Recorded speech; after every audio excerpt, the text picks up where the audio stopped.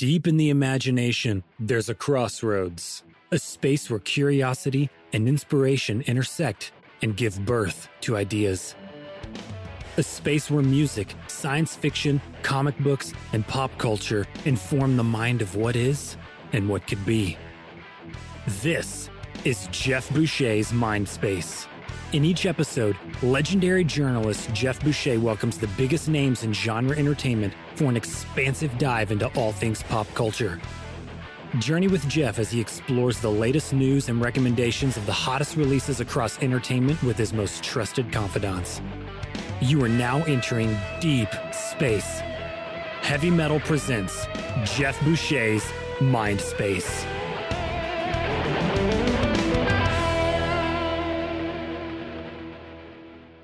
Well, here we are. It's the end of 2020, the year that everybody really wants to end. It's good to have everybody back. I'm Jeff Boucher. This is Mindspace, and I'm here with our producer, Evan Kopp. How are you, Evan? Good, Jeff. How are you? I'm doing well. It's a strange time to be alive, my friend. This is our 19th episode, I believe, and as this year has come to a close, we are all very, very ready for 2021, just like everybody else in the world. But before we leave this one behind, since this was our first year here at Mindspace, the podcast that brought Evan and I together and is coming to you through the auspices of Heavy Metal Magazine, as we've been working on this, we thought it'd be a good time to pause and look back and maybe reflect on some of the fun moments that we've had and even put a few of them together into this Christmas episode that we're hoping is like a box of chocolates. You never know what you're going to get, but it's a sampler and a great way for people that have been enjoying the show to revisit it, but also maybe a great entry point for friends of yours. So if you're listening now, just think of all the people you know in the world, and shouldn't they be listening too? Yeah, exactly. I think it's a great, like you said, it's a great episode for new listeners to kind of catch up or old listeners to kind of remember. And so we've picked a couple of segments from a couple of episodes from the past. These aren't the best of, though, because then that would mean that the other ones aren't good. Correct. No, not at all. And I won't go on record as saying that, but this is, these are some memorable moments from episodes, whether it's someone saying something I don't think they've necessarily said very much on record, or some fun moments we've had with some of the guests. It's kind of just like my personal pick. And, it's a great way to kind of get a good overall glance at, what we do here at Mindspace. Yeah, that's great. I can't wait to see what you picked. I don't know the final group. How many are there? There are 5 that we're going to be. Okay, so there's 5. I'll be interested to see where we start, where we end, and where we go in between. So this first one that we have is from our very first episode that we did with an old friend of yours, Malcolm McDowell.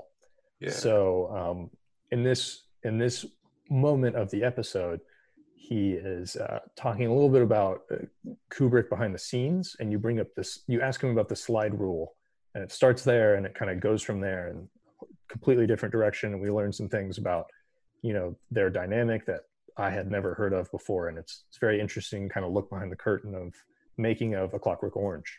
Yeah. And A Clockwork Orange enjoying its 50th anniversary this upcoming year, 2021. And just a movie that was, it's such a landmark and such a powerful film. And Malcolm is such a raconteur. He has such great stories, and it was great to start the show with him. It was really cool that he came on this podcast, and I'll always be appreciative of that. So I'm looking forward to hearing that. Yeah, and hopefully we'll have him back. He's on that new show, Truth Seekers. So maybe we can get him to talk about that a little bit, or maybe on the 50th anniversary. I'd love to have him on with Shatner. That would be the dream, is to get Captain Kirk reunited with the man that offed him. Yes, definitely. And he actually does talk a little bit about that in the original episode. So that's a good story as well. And so without further ado, here is the section from episode 1 with Malcolm McDowell. What about, you told me a story about a slide rule once, and later I was like, did you really mean he had a slide rule? He actually walked around with it? Yes, I know. I mean, I'd forgotten how to use those things. We, of course, did it at school, for geometry or something. But no, we were. What we do it in the narration, I do a piece, and then we go off into the garden. He had this tent with a ping pong table, and we play ping pong, and it was very intense. And I was good at ping pong, so I'd never play him at chess because, of course, he could run rings around me, and he was a great chess player. Uh-huh. But at ping pong, I had him.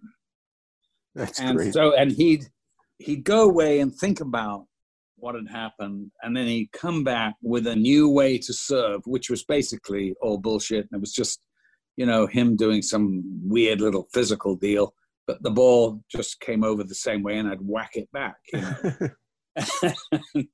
So and we do this for the whole 2 weeks, doing the narration. It was a 2-week thing. And so, a few months go by, and he's editing, and apparently they're ready to show the film. And I said to my agent, well, I'm going out to see Stanley for dinner tonight. So he went, oh, would you mention him that he's forgotten to pay you for the narration, the 2 weeks? And I went, really? He goes, yes, no, you never got paid for that. And I went, oh my God, no, I will mention it to him. So here we had a lovely evening, and I'm getting ready to go by the front door. And I said, oh, by the way, my agent tells me, Stanley, you never paid me for the 2 weeks for the narration I did for the film. And he gets out the slide rule. I'm standing out of his top pocket, looks at the slide, does a few calculations on it. Or, of course, it was just for show. Yeah, right. Looks at me and goes, I'll pay you a week. I went, a week? It was 2 weeks. He goes, but 1 week was ping pong. And he's not going to pay you to beat him. No, and he didn't pay me. But I mentioned it to Warner Brothers in London. I was mentioning it to one of them, and they went, okay. And I got a check from them. Oh, no kidding. They sent it to me, didn't tell Stanley. Wow. So I didn't mention it again. Isn't that funny? Yeah. So when would have been the last time that you saw Stanley? I don't know. Yeah. I have no idea. Specific, yeah. We didn't really get on. There was... yeah. Unfortunately, we did get on in the filming. It was amazing. But, he took me to the cleaners as a young actor. And, when I found out, I wasn't happy. I was really unhappy. Well, and of course not. Yeah.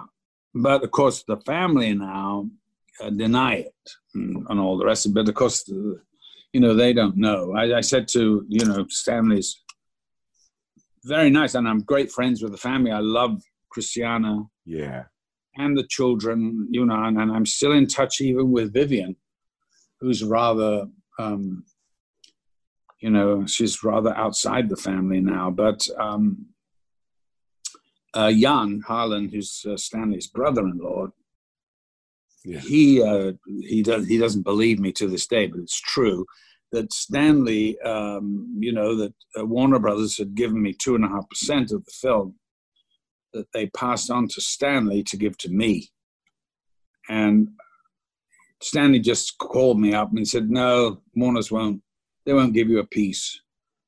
And I went, really? That's what I got in my last movie. Stanley, you told me I'd get what I got on my last film. Uh-huh. He goes, yeah, but they won't. It's nothing to do with me. And I said, well, why didn't you pay it out of your piece? You got a big chunk. He goes, no, I can't do that. And that was sort of the end of it. A year later, I come to meet, the guys in Hollywood at the studio at Warner's. And it was being run, Warner Brothers was being run by Brown and Zanuck and Brown at the time, two very successful independent, they'd done The Sting and all that. Jaws, yeah. Exactly, Jaws. They said to me, well, Malcolm, you're going to be a very rich young man.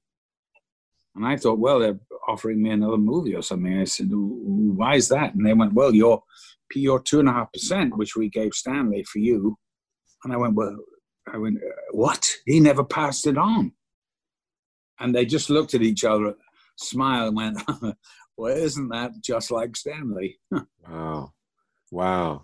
And I knew in that moment that there's no way anyone is going to believe me. It was never written down. Right. You know, and when I came to do my deal, he wouldn't deal with my agent. You know, I kept saying, just call my agent. I feel very uncomfortable talking about what I'm worth. Yeah. You know, it should be done by somebody else, a third party who's looking after my interests. Sure. He went, I don't deal with, I'm dealing with you. You're the principal. And in the end, I said, well, just give me what I got on my last movie. He goes, what was that? And I went, 100,000 and 2.5%. Yeah. He goes, okay, the 100's okay. I'll get back to you on the other. Then months went by. He goes, no, they won't do it. But they had done it, and he just kept it. Yeah, and if Dick Zanuck told you that, I mean, Dick, I knew him very well, and he's very straight guy, nice man, very nice man, very honorable guy. So, like, if he said that, I tend to believe it for sure. And so that was from episode number 1 that we recorded back over the summer, which seems like 17 years ago. And now we're moving to something a little different, which is with the great Mark Guggenheim, who had just ended his time at Arrow and is now, I mean, you've seen him in the news. He's everywhere this year. He's coming out with the new LA Law, which is super exciting. First, my mom calls it La La. And so we look forward to seeing what he does with that show. And being a past lawyer, I'm sure he knows the ins and outs of that business anyways. So yeah, Mark is a great TV writer and producer, and he's had a tremendous amount of success working with Greg Berlanti, and they're responsible for the TV shows. In large part, they're responsible for the TV shows on the CW that adapt the DC universe. And I've known him for years, and he is such an articulate thinker. He not only talks about creativity, but he's so very articulate when he's talking about the creative process. And I always learn something when I'm talking to Mark. So I love talking to him, and he's definitely going to join us back on the show in 2021. And, if we get him to take us out for drinks sometimes, he's definitely treating, because those TV shows seem to be doing pretty good. Yeah. He's got that lawyer money and that TV money. So just ain't right. Well, I picked a section from his episode, which was episode number 2, actually, in which he is talking about the transition of one medium to another, which is a question that you had asked him. And so he talks a little bit about Watchmen. He talks a little bit about Green Lantern. He talks a little bit about, some other media as well. But it's someone who has taken a lot of media from one to another. He offers some input on that. So that sounds good. Yeah, so without further ado, here is Mark Guggenheim talking about transitioning media from one format to another. And what have you learned about the difference between the rhythm and the necessities of a story when it comes to, say, a comic book story and a TV show? Like, if there's a great comic book story, how often is it not a great TV show? That's a good question. Well, I'll tell you. Are we on the record here, or are we off the record still? We're definitely on the record. I mean, it's funny. Like, I've gotten into trouble for saying this in the past, but I think the Watchmen movie is a great test case, because for the people who are like, we want a panel to frame faithful translation, I say, you've got one. It's Watchmen. Right. How'd that work out for you? For me, my favorite parts of Watchmen were all the stuff they changed from the comic, and that there's no diminishing my love for the comic, but my attitude is a faithful translation of any story being told in medium A to medium B. That translation still has to reflect the pros and cons of the medium it's being translated into. Mm-hmm. everybody like wants, like when we were doing Arrow, it's like, well, why doesn't he have the Robin Hood hat and the goatee? Well, the Robin Hood hat would be really silly. The goatee we did, experiment with. We did some Photoshop tests, and ultimately it just came down to Steven, like, what do you want to do? And he ultimately decided he didn't want to go that route.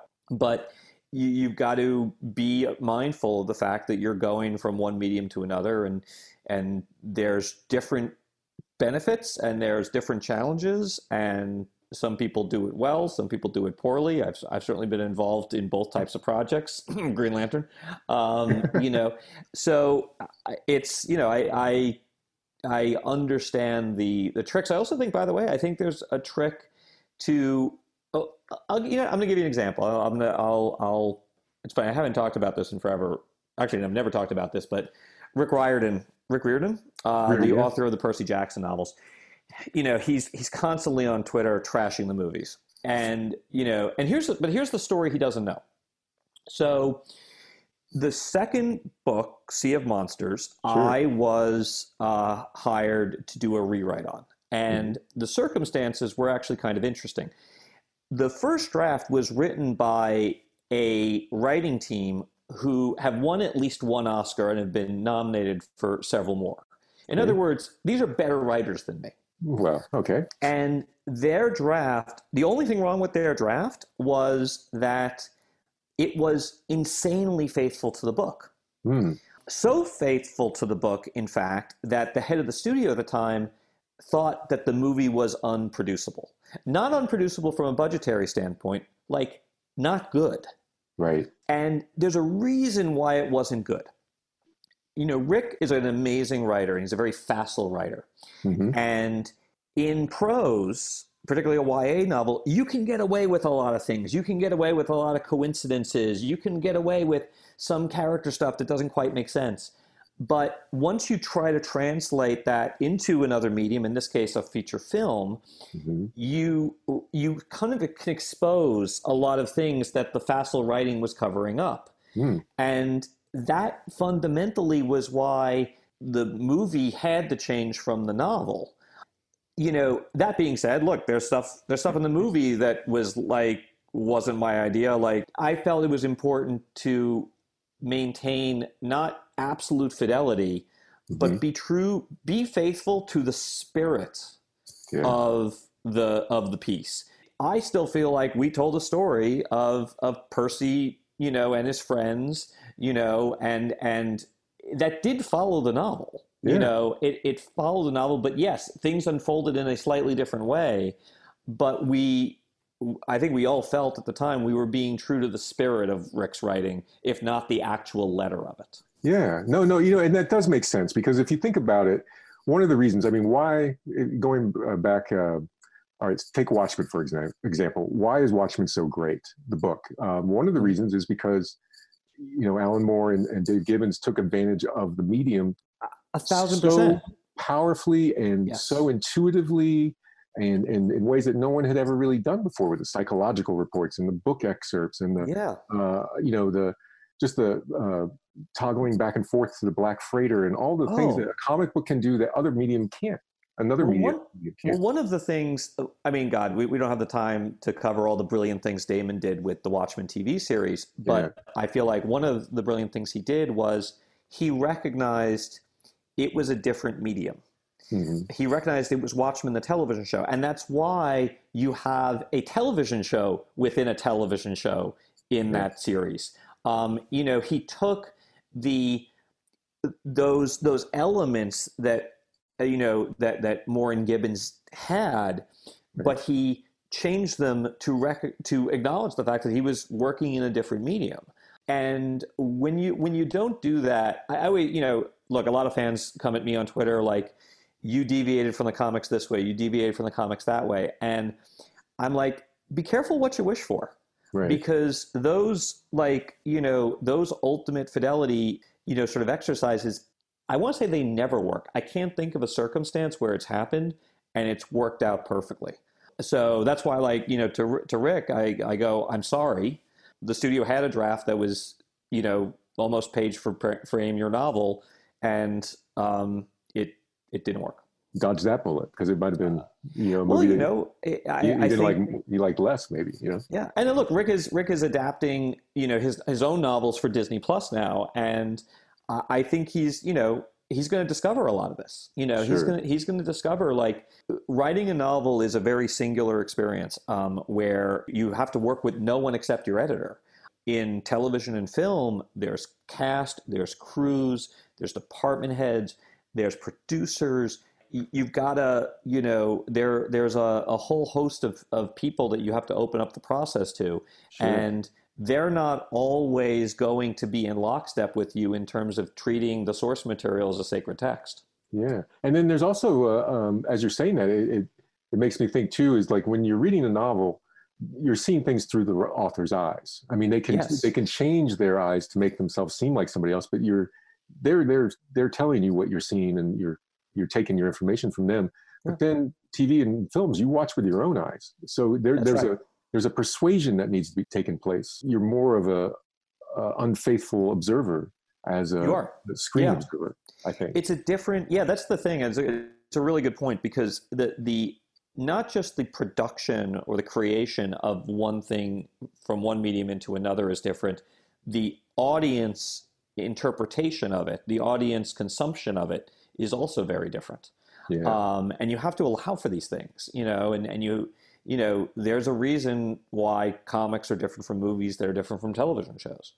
It's really interesting when things sync up with a particular medium or with even a particular technology. And like in for instance, like the music of Hank Williams. One of the reasons that Hank Williams was like the first major national country star is it had to do with, there's a lot of reasons, but one of them is, that really high-pitched steel pedal through everything, and you could hear it in a crowded bar. It was the best jukebox music you could play because you could hear it. It's amazing when things like that happen.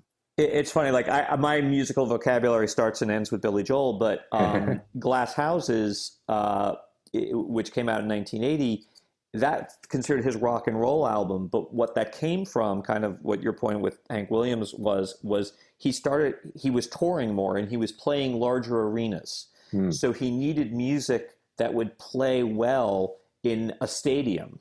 Right. In a large space, and that's rock. It's a louder sound, less ballads, less sort of quote unquote soft rock. That's the thing. It's like it's all these, and I believe very, very firmly, both as a writer and as a fan, that these changes are good. Yeah. Like I will say I don't understand the fandom who gets very vocal and very angry about, like, this was not a, exact replica of the thing that I love. As a fan myself, I've never wanted that. Like I said, my favorite parts of the Watchmen movie were the beginning, the credit sequence, and the end. Yeah, me too. And by the way, I think that end, this is going to sound it's better. No, it's better. It's better. It's tighter. It makes more sense. I mean, God bless them. They figured out a way to build a better mousetrap with that ending. You're absolutely right, and I think that's not a rare opinion anymore. I think that good. I think that's defendable. I used to be scared to say it. I used to be scared to say it. Well, and it's interesting. Another example of that is Coraline, where Neil Gaiman is one of the greatest writers to ever write, and absolutely, they made it better by adding that friend character. It made it so much better. That's the thing. It's like, I look at The Godfather. Like, the Godfather, everyone forgets, but that was an adaptation of a novel. Yeah. And if you've ever taken the time to read the novel, I don't think there's a single person on the planet who thinks that the novel is better than the movie. No. So sometimes it is an opportunity, like with the Coraline example and like with Godfather, to make it better and improve on things. Sure. We could have a discussion about books, which books are better than movies. So I think From Here to Eternity, the film is better than the book. Agreed. The Firm, the movie is better than the book. I can't sign off on. The ending with the mail fraud is clever. I like the book more. Okay. I like the book We'll more. agree to disagree on that. Yep. Godfather for sure. Gone with the Wind, and I don't even like the movie. I never read the book, so I can't. I never read the book, so I can't speak to. I only have the movie to go by. I'm trying to think, I would say Misery is the book and the movie are equally good for different reasons. Yeah. Presumed Innocent. I didn't read Shawshank. Neither did I. But that's a different kettle of fish. That's an interesting kettle of fish because that was a short story. Oh, yeah, that's right. That was Rita Hayworth in The Shawshank Redemption. That's right. That got turned into a movie and really sort of, found more breadth to it. I find it kind of fascinating. I mean, it's that alchemy, the alchemy of taking a property and moving it from one medium to another is. I do find it fascinating. I just find it fascinating as a fan. I do too. And one of the things that I was really excited to talk to you about is the process of adapting something and taking something to a new medium requires that you understand and love, I would think, the original. You have to. You absolutely you have at the very, very, very least you have to have respect for it. Right. I think where I'll hasten to say every single time it's fallen short, it's because the person doing the adapting either didn't like it, didn't like the source material, didn't understand the source material, and or didn't respect the source material. Right. And you've got to, you have to I look at it as like interpreting a piece of music. Mm-hmm. You have to know the song before you can cover it. Right. And then you can, for me, my favorite covers are the ones that really take a lot of license with the source song because otherwise I'll just listen to the original song. Yeah, exactly. The ironic ones can sometimes be really the most fun. Yeah. So with comic book characters, it occurs to me that there's a fundamental difference between the classic Marvel characters and the classic DC characters. And it's not 100% or uniform. And I think we might have talked about this a little before, but I have this theory and I'd like to bounce it off of you. One of the things that I think is that the 1930s characters, and 40s characters, which is primarily the DC characters that endured, they are wired as characters to a European tradition. They're if you look at the European that's very bookshelf, like the Sherlock Holmes and Dracula and Alan Quatermain and Scarlet Pimpernel, they are aristocrats. They are all of means. None of them work. Many of them are orphaned. Exactly. And then they have this birthright usually, or something chooses them, right? Absolutely. And it's so fundamentally different than the Marvel characters.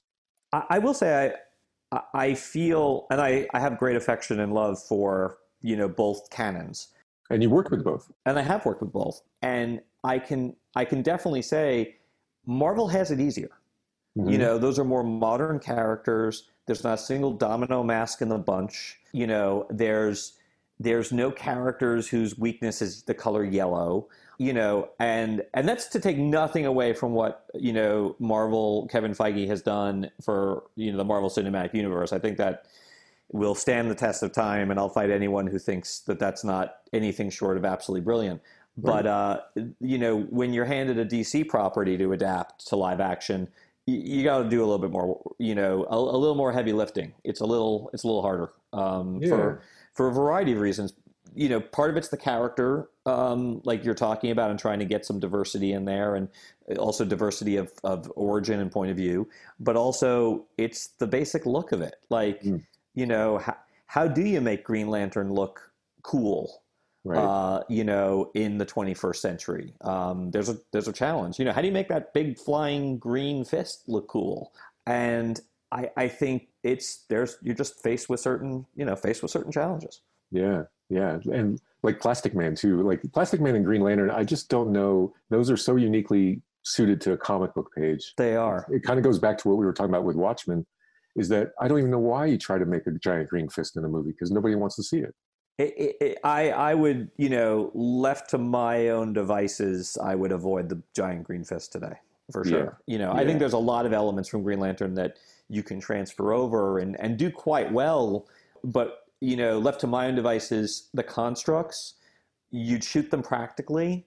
Mhm. Like if he has to make a Gatling gun, you bring in a prop Gatling gun, and then in post you add the CG, sheen to it. You definitely don't do a CG suit. That's for sure. I think we all agree on that now. Yeah. Yeah. I was on the set of that movie. I don't know if I ever told you that. Did you know that? Really? No, Yeah, I didn't know that. I was on the down- set very briefly myself. One day.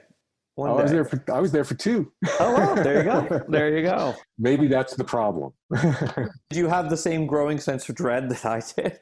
It was, by that point, I was so accustomed to not being able to see what the screen was going to look like and superimposing like, well, don't judge because this is how it looks here, but it may look a lot better. Because I don't have the insider sophistication to kind of know what won't work. I totally get that. Yeah, and it's tricky. When a film, particularly that kind of film, is in such an embryonic stage, it's hard to exactly be able to envision how it could work. And then of course you're always going like, well, maybe it will be better in post. Maybe it'll be better. Right. Yeah. But it's funny, for as much as I think it's in Hollywood, it's a cliche to say we'll fix it in post. Sure. The only time that's really true, I think, is when you're fixing it in post along with copious reshoots. Right. There's no taking, a sow's ear and turning it into a silk purse in post. You can make the sow's ear better. You can really improve things. Greg Berlanti is like, he's an alchemist in the editing room. I mean, I've seen him literally perform miracles, but generally speaking, you're only going to be able to raise the thing a letter grade, maybe a letter grade and a half. You're not going to be able to go from an F to an A. Yeah. I was just thinking about how terrible it would be to watch a movie about a sow's ear. I think right now the sow's ear is the only intellectual property that's not, spoken for at this point. So we may see that coming to a theater near you next year. It's the worst name of a character I've ever heard. It is. But also all the good names are taken too. So that's a problem. And that was the great Mark Guggenheim. So we look forward to seeing him again. And hopefully we'll be doing some fun, kind of breaking the mold things with him in the future. And I have another one for you, Jeff. Which one is that? So here's number 3. This is another great episode that we did earlier on. And it was with our second musician, which was the drummer from Mastodon, Brann Dailor. And the two of you guys talked about a whole lot of things. But I think my favorite thing was his stories of being on Game of Thrones. And so I picked that section out of the episode. And it's him telling you how they just randomly, the band Mastodon, got to be in not 1, but 2 episodes of Game of Thrones. One of the things that Heavy Metal Magazine represented when I was a kid, it was obviously comics. It's illustrated fantasy stories and sci-fi stories, but the name also and the ethos of it all incorporated music. And when Heavy Metal, the movie came out, the soundtrack was probably more famous than the movie. So I really wanted this podcast for that reason, and for other reasons about my career. I really wanted this podcast to have not just comics and film and TV, pop culture, but also the music side. And we have had we've had 3 music guests, I believe, so far: Suzanne Vega and Wayne Coyne from Flaming Lips, and then the drummer from Mastodon, which we're about to listen to. And he was the first guest that we had on the show, I think, that I didn't know before the show. I meet him on the air when the listener meets him. So that's always a different type of interview experience. And I was impressed with his creativity and his organization. The guy gets up early in the morning, Yeah. We literally did his, I think that was the earliest interview we'd ever done, which is, I think we might mention it in the actual show, but it's, you don't necessarily really interview musicians at 11 o'clock in the morning. No way. Like, it was like 8 o'clock in LA, wasn't it? Yeah, actually you're right. Like 8 a.m. in LA. I've never interviewed a rock star that early. Usually you have to wait till people wake up at 3 p.m. Yeah. Yeah. But he was I think you kind of mentioned that too in a later episode with Chris Lee, where you talk about Van Halen, and that's like the complete opposite. Yeah. But he was a great guest, and you guys really hit it off. And you can hear that in the interview. Just you can hear you guys take off and start just talking about whatever. And so, you know, when they have something else, you know, we'll have him back on, or maybe some of the other members too. But you know, without further ado, listen to Braun here. Sounds good. I feel like we've been invited to all these really cool sort of pop culture moments, you know, throughout the years. Yeah. Whether it be Aqua Teen Hunger Force or Game of Thrones or Bill and Ted's. It's always one of these things where you just don't see it coming, you know, and they kind of just sort of land in your lap and you go, oh, cool. Yeah, we'll do that. Of course, you know? Sure. Yeah. Yeah. It's almost like a Z-League thing to use another movie reference to that. Right. Yeah. I can now use confidently knowing that you'll get. Yeah. You know, the Game of Thrones thing is fascinating. You know, the phenomena of that show and the world it created and what it meant to fantasy fans to finally see something, you know, that had the authenticity, but also the ambition and, you know, world-class, you know, craft to match the imaginations that they've had for all these years. You know, it meant a lot to a lot of people. It must have been really cool for you to I started to say do a walk on, but I guess it was more of a walker on. Yeah. But you guys were on both Living and Dead, if I recall. Yes. Yeah.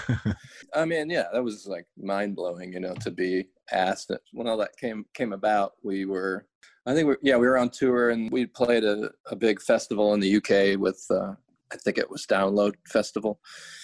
It's like Iron Maiden or Metallica, Motorhead, Alice in Chains, a whole bunch of bands. Nice. And after the gig, I think it was our last show or second to last show on that tour, we were all feeling pretty beat, so we all took off and went back to the hotel. And Brent stayed because he wanted to hang out and watch Metallica and stuff. And he ended up meeting Dan Weiss and a few members of the cast that were there hanging out. You know, they came up to Brent and were like, hey, can we get our picture with you? And he's like, yeah, sure. You sound like you're from the States. You know, where you're from? And they're like, oh, we're from LA. Cool. What are you doing in town? Oh, we're here filming a TV show. Oh, cool. What TV show? Game of Thrones. But get the fuck out of here. You know? That's great. So, you know, our publicist, Emma, was there with Brent, and they exchanged information and stuff. And they said, hey, if you ever in Belfast, that's where we do a majority of the filming. The next day, yeah. So we ended up starting a tour in Ireland, and we flew in the day early and went to Belfast, and, you know, stayed on. We were in probably one of the most memorable episodes, which was the Hardhome episode with that epic.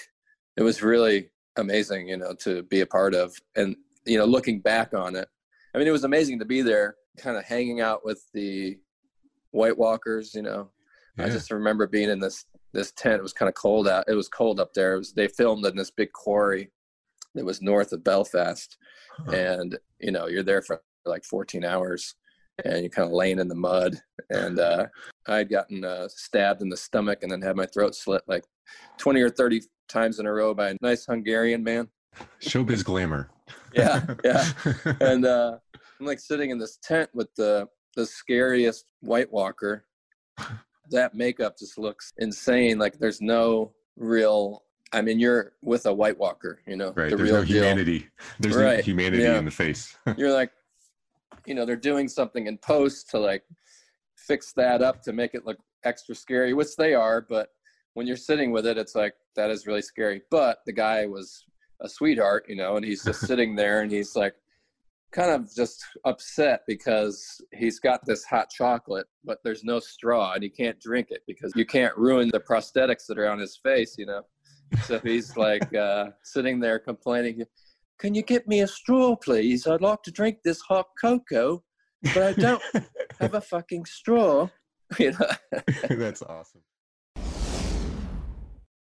That was Braun Daler. Did you say Brain? Did you say Braun? I said Bran early on, and I'm glad you caught me on it. Well, you know, it's all about, you know what? It's about brand. It's all about brands. So if your brand is Braun, you got to protect your brand and not let it be Braun. Is it brand recognition or brawn recognition? I can never remember. That's the problem. It's lack of recognition right there. Yeah. But yeah, so we'll definitely have him back. You know, I did a little bit of drumming in high school, but I don't think I'd ever tell him that. Really? Yeah. I did not know that. Yeah. Most people don't, because I wasn't very good. Yeah, I did. I was the MC of my high school talent show. No way. Yeah, and it was the first time I was on stage in front of people, and I became a real ham instantly.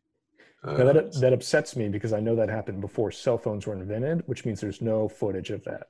There's one photo that survives, and it's an unfortunate one. You'll be glad to hear. But I'm wearing a tuxedo, which is okay. And I'm on stage, and I have a microphone, which is appropriate. And I have a camera, like a 35 millimeter, you know, and I was working for Yearbook and for newspaper that semester. And I told the audience, I'm going to take a picture of you. This is at Miramar High in South Florida. And and also I have a hat on. It's, you know, Goofy, the Disney character. Yeah. You're familiar with Goofy? Yes. Heard of Goofy? Yes. Okay. So there's Goofy, right? And he's got the long ears. It's one of those hats that has a bill. It's his face, his nose, and then the ears that droop down to shoulder length. Very distinguished look. I was going to say, I hear that hat does really well with a tuxedo. It really does. It's like being like a Supreme Court justice with, or like one of the old British judges with the wig. You know, it may seem silly, but really it's distinguished. It really is. So I have this hat and this tux and the camera, and I'm going to take a picture of the audience. But you know what? I didn't have as a mic stand, so I have a mic and a camera and a hat. But what do you do with how do you take a picture with a 35 millimeter camera with a microphone? So here's the bad part. I put it in my mouth.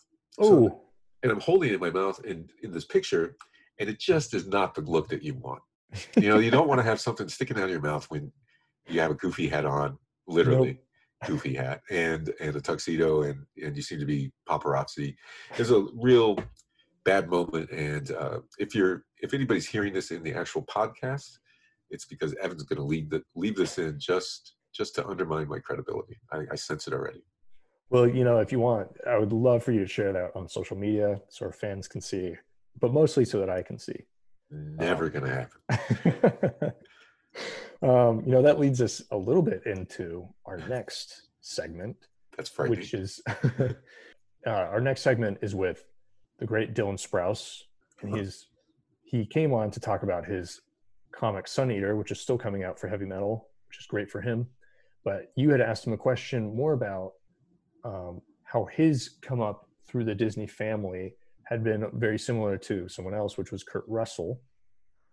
And you guys talk a bit about Kurt Russell and some secrets that you had both learned about him.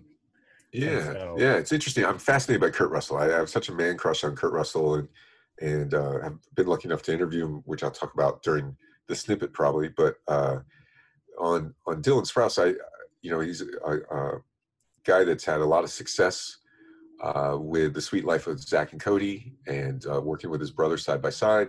And now he's transitioning to the next chapter of his career, and much like Miley Cyrus or Haley Mills or Britney Spears, there's the challenge of how do you transition from Disney to a grown-up career, and that's how we got on the topic. But I was really impressed with Dylan. I didn't know him before we spoke for this interview, and he's a pretty serious guy, and as far as his pursuits of creativity, and I'm really rooting for him. That was what I felt like. I really liked the guy.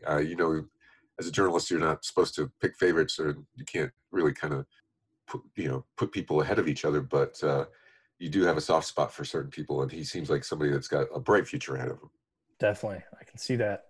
Well, that's great to hear, and here's that segment from Dylan's episode. With many interesting endeavors underway, and this is one of them, but in kind of brushing up on the stuff you're doing, it reminded me of somebody in a roundabout way. It reminded me of Kurt Russell, who was the biggest Disney star of the 70s, and who, when he stepped away, the first thing he really did was win an Emmy for playing Elvis in a TV movie. It was a great TV movie, and then he became, Snake Plissken, and he became the guy in The Thing. And you think about him walking out in Escape from New York and how different he looks than the computer wore tennis shoes, or you know, like the Disney stuff he had been doing just 2 or 3 years earlier.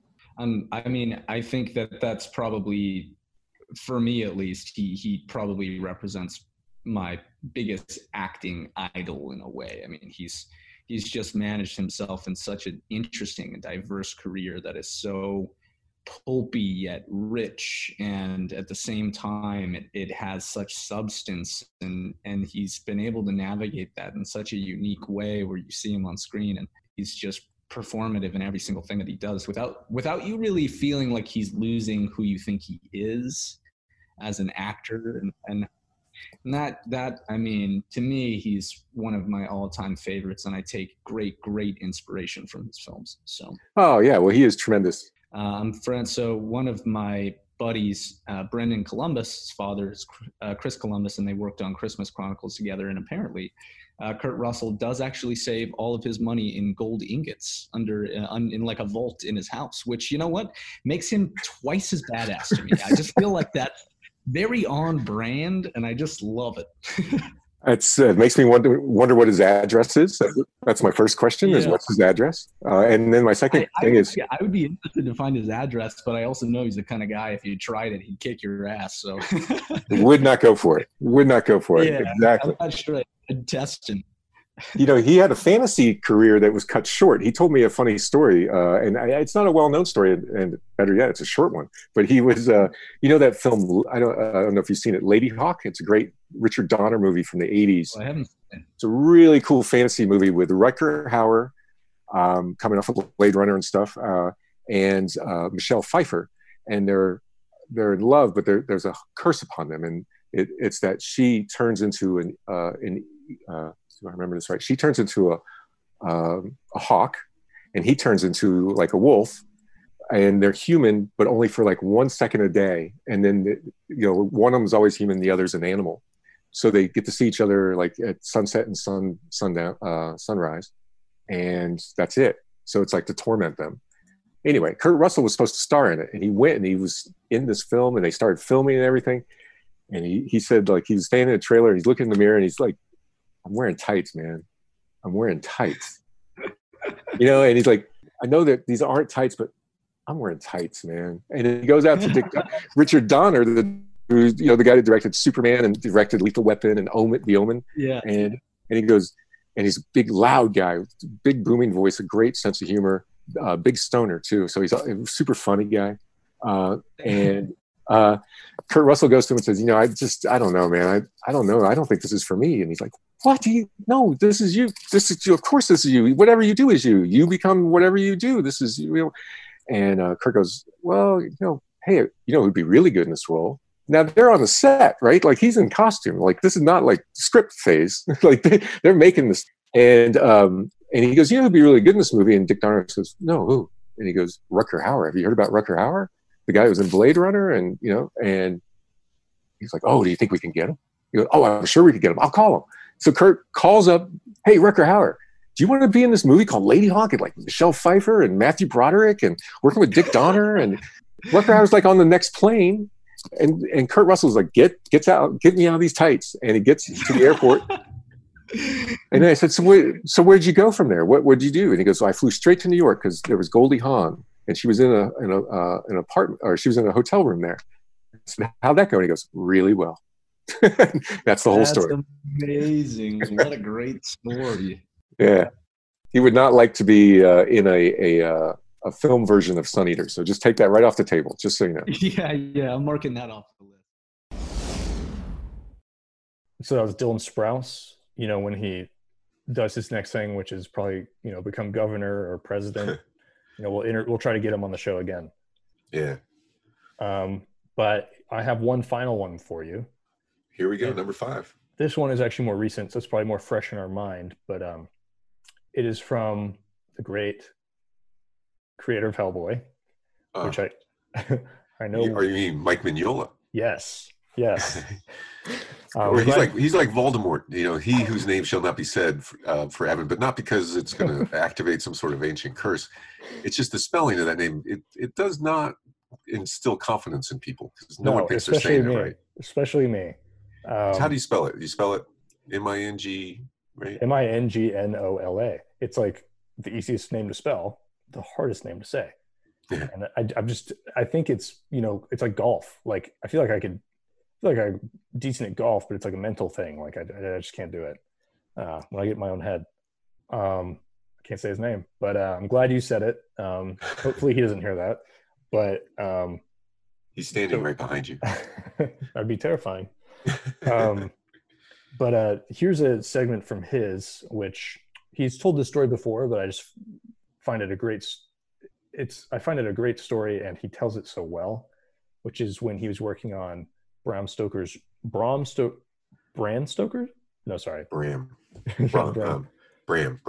like with him. Here's a great story that he tells so well about when he was working on Bram Stoker's Dracula with Coppola. And I don't want to give anything away for any new listeners, but someone else is there that he was not expecting. And on top of that, he gets into an argument with him, which is like, it gives me anxiety thinking about. Mike is a guy that has strong opinions, and he is very reluctant to be soft and frilly. Like he tells you what's going on, and he's real blunt, and he does not suffer fools lightly. And for all these reasons and more, he is like Hellboy, and that's awesome. Yeah. So here's that story from him. From who? From Mike. Mr. Mike Mignola. There we go. Mignola. Yeah. Is that right? Good. Yeah. Okay. Pretty close. So here's Mike.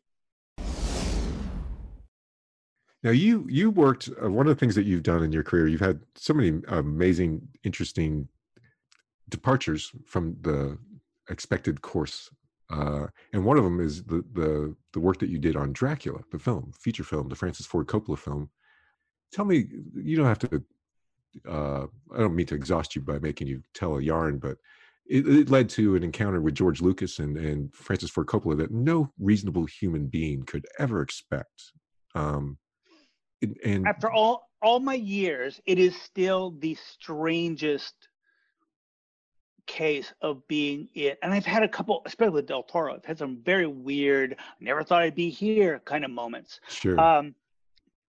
But the Coppola Lucas thing, I think because it was the first. I mean, the very first film I ever worked on, and I did very, very little on that film. But I did it directly with Francis Ford Coppola. Yeah. I mean, that's literally day one working on a film was with Francis. So that's insane. Yeah. And I had done very little, most of my involvement, because I was in San Francisco, I would go up to Zoetrope Studios offices and to pick up photo reference for the comic. And I got called in to just consult. There was a model that Francis wasn't happy with, and I came in and he basically told me what he was thinking, and I tried to draw it up just to pass it on to the sculptors. And I did that, and I think there was a couple other little things I did, but I think they could tap me because I could, go from my apartment to Zoetrope in 15 minutes. Right. So I got involved in a couple little things. You're like a courtroom sketch artist, like, quick, draw this. Yeah, but again, I think it only happened like once. And then there's a castle. There's a castle that appears in kind of a flashback dream thing for about 30 seconds. And I and somebody else designed that castle. We did in the old days of fax machines. Somebody would do a drawing, they'd fax it to me, and I would do a drawing and fax it back. And somehow that ended up being in the film. That's awesome. So there wasn't much. So when I get this call out of the blue to come up and watch a rough cut of the movie. But it's really just, as I recall, it was come up early. There's going to be food. Because it's Coppola, like but food is such a big thing. I wasn't even thinking. I guess I assumed Francis would be there, but I thought it was just going to be because Zoetrope was a pretty relaxed place, right? And I was thinking it would just be a couple guys sitting around in a room watching the movie, sandwiches, and maybe there'd be pizzas, Yeah. So when I get up there, I still remember walking into Zoetrope, and it seemed like somebody was there and pointed downstairs and said, the lunchroom or whatever is downstairs. And I go downstairs, and again, it's your memory gets distorted over time. Sure. But I seem to recall that as I walked down the stairs, I could see the table, and I recognized right away that there was Francis and George Lucas sitting at the table, and the table was set for 3 people. And I remember thinking, who's the third guy? And then thinking, oh shit, that's me. And it was just how fucking weird is that? And I don't know. At what point did George Lucas ask Francis, who's coming? Right. Who's the third guy? Because the impression I got when I got there was George Lucas was going, who the fuck's this guy? I think George is like the president of the United States. He doesn't go into a room unless he's been briefed on who's going to be there. Right. Not a lot of chance encounters. And again, I had met Francis a few times, so I was, and you've met him. I mean, he's such a sweet, easygoing guy. It's very easy to be relaxed with him. Though in the lunchroom, all around the walls were framed photos. Have you been there? The lunchroom? They're framed photos of him on the set of Apocalypse Now. Right. At least that's the ones I remember. So everyone's you're like, I'm having dinner, this is fine. And then you look up over at these pictures and you go, oh, it's just a big sign that says you shouldn't be here. Yeah, Godfather 2. Remember where you are. Right. And then, and dinner was great. And we had wine and we had cappuccino and it feels weird telling this story because I've told this story so many times, but it is my best. It is my best story. And so then we watched a rough cut of the picture, and I'm sitting between them. It's like a couch, and there's 3 of us sitting on this couch, or a long couch. But anyway, I'm sitting between them, and I've got to go to the bathroom so damn bad, and I'm not going to make it through the movie. And there's a thing your brain will never get ready for, where your brain actually has to say, all right, do you ask the guy who made Star Wars or the guy who made The Godfather where the bathroom is? And your brain just goes, we never thought we'd have to solve that riddle. And then we kind of didn't really argue, but we discussed. George had some specific ideas about things that he thought should be more explained in the film. This is the George. I met the George Lucas he hadn't done it yet, but he would make those 3 Star Wars movies where everything is explained. Right. George, you just saw that he just thought he gave the audience no credit. Right. You must explain everything to everybody. Well, he makes blueprints. He likes, he's an engineer at heart, I think somebody pointed out to me, I'm not sure it's exactly true, but they said in those other 3 Star Wars movies he made, if you saw people on a spaceship, you would always see the ship land. Otherwise, how did they get to the planet? Right. So, well, they were on a ship and now they're not on a ship. You could kind of assume that at some point the ship landed and they got off. You got to show that. Because there's a scene. That's interesting. And again, I don't want to bang on George Lucas too much, but there was a scene where Anthony Hopkins, Winona Ryder are being tormented by these 3 vampire women. Right. And as originally filmed, it's a beautiful transition. Hopkins draws this magic circle in the snow, and then it kind of tips up and kind of dissolves into the sunrise. Right. Go from a circle to a different circle. And Winona Ryder kind of wakes up and looks around like, where did Anthony Hopkins go? Right. And then Hopkins appears on the wall of the castle, and he's got the heads of those 3 women. And he's got a knife the size of a baseball bat, Kakuri knife, as in the book. Yeah. He's got the vampire heads. He's got blood all over him. He's got this big knife. And George said, where'd he get the heads? And it's not like calling back to something that happened 20 minutes earlier in the film. It's like, no. About 25 seconds earlier, we saw these women giving these guys shit. Yeah, right. And they had heads on. And they had their heads on. And the amount of blood that was on Hopkins and the knife would seem to be a pretty clear indicator of how he got the heads. Yeah. But now there's a scene in the film where Hopkins goes in, and I drew the scene the next day. It was very strange. 'Cause the very next day, I mean, after you have this weird night with these two guys, and I'll never forget Coppola walking us out, and two things happened simultaneously. As the doors closed at Zoetrope, I think I knew that whatever work I had done on the film was over. So when the doors closed, there was a sense of, I was in there.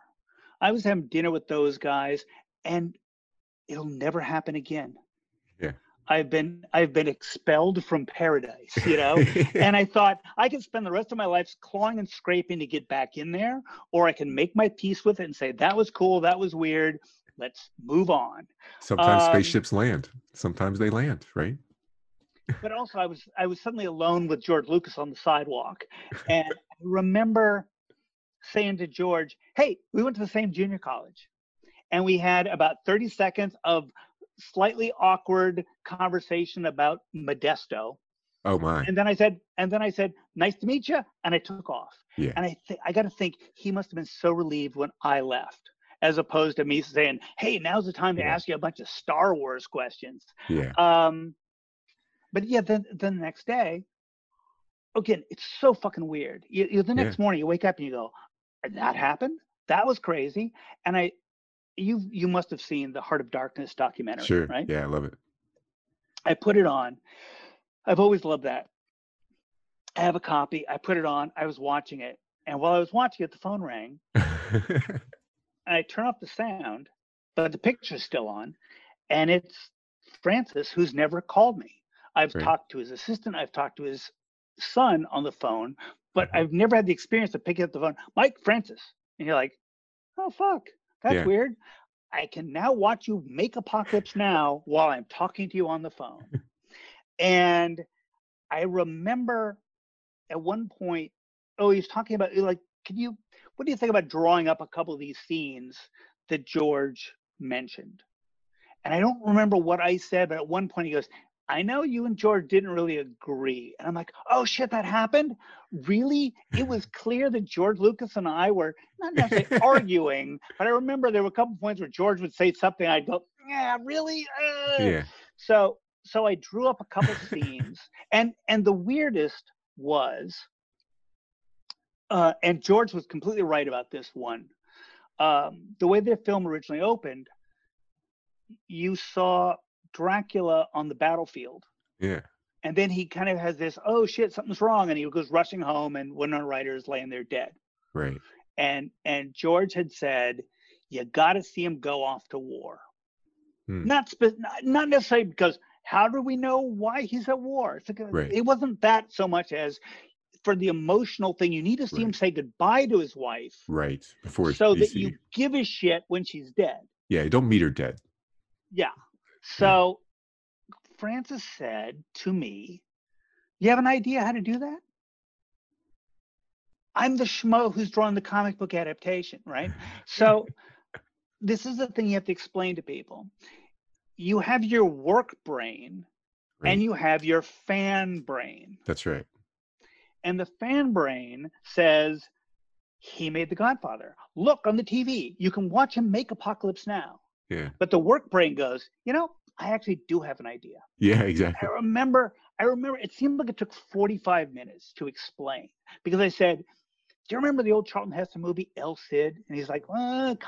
And I go, oh, there's this great scene in a barn with Charlton Heston and Sophia Loren, and it's all very romantic and it's all very quiet, and they're going to go off where no one will ever know that he's the greatest warrior in Spain. Right. And they open the barn door, and there's the entire Spanish army chanting, "Seed, seed, seed." And of course, I'm sure I did my god-awful Charlton Heston and Sophia Loren imitations. Oh, you see, that probably didn't help. Because Charlton Heston's like, because Sophia Loren's clutched Charlton Heston. She's like, why? And he's saying, "First Spain." And I said, that's what that's pretty good. That's the opening you need. And he goes, "Can you draw that up?" And I said, "I don't do storyboards, but," he says, "draw it up in a comic book page." Yeah. So I did this scene as a comic book page, and that's in the movie. That's how the movie opens. Yeah, that's fantastic. Which it was so close. Again, I didn't know really how movies work. It was so close to the release of the film. Right. Even that scene I did with Hopkins going in and cutting off the vampire women's heads. I did it all, Hopkins from the back, because I thought we can get any guy in a hat and a cape. But you look at the film, he turns around and looks at you, so it's, "Hi, they got me back for a reshoot." Yeah. And that opening scene had Gary Oldman and Anthony Hopkins and Winona Ryder. It had everybody in it. Yeah. And to go and see the movie, and the movie literally opens on a scene that I drew. Yeah. And you go, "Oh, there's Anthony Hopkins standing where I told somebody to have him standing." Yeah. Yeah. So it's so surreal that was my first experience. At the end of the episode, Jeff, we just wanted to say, first of all, thanks not only to our guests, but of course to all of our listeners for coming with us on this journey through 2020 and listening to us every week and providing great feedback for us. But we also wanted to kind of tease a couple things that are coming up. Yeah, we have some big plans for 2021, like a lot of people. Evan, you were just saying the other day that you feel like there's a lot of people that have a pent-up enthusiasm for next year. Like a lot of people that feel like they're at a starting line because they want to get this year in their rearview mirror. And I think you're right. I think that there's a lot of challenges ahead for everybody, but I think there's also a spirit that's a restlessness. And here at Mindspace, we were hoping this show gets bigger and better all the time. And we're going to continue to streamline and kind of find its future and its voice. But we're going to do some fun stuff in the weeks and months ahead. I think we're going to have, for instance, some kind of silly stuff. We're going to have some trivia and some games. We're going to have a Who Am I episode, I think, where we're going to have famous people, some of our well-known guests, talk to somebody who is a mystery guest. So that kind of stuff. And we might do a musical episode. Maybe Evan will play drums. I don't know. Maybe not. No, I don't know about that. I don't know how well the audio would sound on that, honestly. That's the real. But yeah, we have we're going to try to break the mold a little more this upcoming year and try new things, get a little more experimental, which I think, will either be good or bad, but we won't know unless we try. And we're going to get for all our listeners that if you subscribe and you stick with us along the way, we're going to have a very special treat for you. Everybody's going to get 3D glasses. So we're going to make the show 3D. It's going to be 3D. You'll be able to listen to it in full stereoscopic visual depth.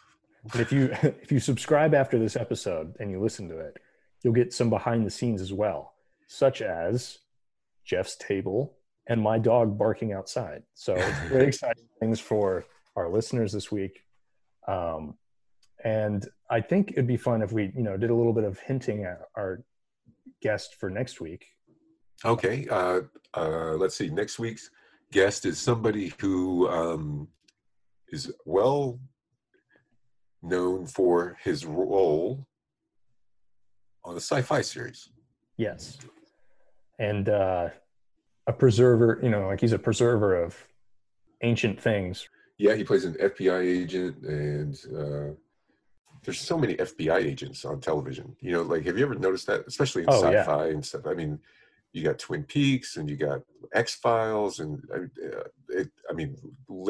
dozens and dozens of shows. It'd be interesting to see the all-time list of the best FBI agents in television history. But our guest next week, he would be a contender. He would be right there in the mix. Mm-hmm. As someone who's been a G-man for the boob tube. And we'll have 13 reasons why he's one of the best, for sure. Exactly. So, I think we come up with at least 13. Yeah. But, we're looking forward to talking to him. And we look forward to the hundreds of episodes we do after this. So absolutely. Onward and upward. And I look forward to having our very own hologram series and astral projection tie-in episodes, and again, I can't wait for the show to be in 3D so we can charge more for the tickets. yeah, me too. Yeah. Speaking of, back to our Malcolm McDowell. I hope you're not forgetting my 2.5%. It's the check's in the mail. Okay. All right. Good to know. Well, Jeff, this has been a great, recap. I think every good TV show and show needs a good recap episode. So I think it's a great way to take a week off. Yep. So we were recording this right before Christmas. So Jeff, happy holidays to you. Have a wonderful Christmas. And, we'll talk to you in Mindspace Season 2. Absolutely. It's been a lot of fun and just getting started. So 2021, onward and upward. Mindspace Season 2, Electric Boogaloo. I can't wait for the cardboard. I'm going to spin on my head, and it's going to be great. Did you know they have breakdancing in the next Olympics? Did you know that? No, I did not. They added breakdancing to the Olympics. That's not even a joke. That's a thing. Now's our chance to be Olympians. I think we should take it for a spin. What's the worst that could happen? Yeah, no, seriously. Ooh, ouch. All right, Jeff. Well, I'll talk to you again next week. All right, man. Take care. Happy holidays. You too.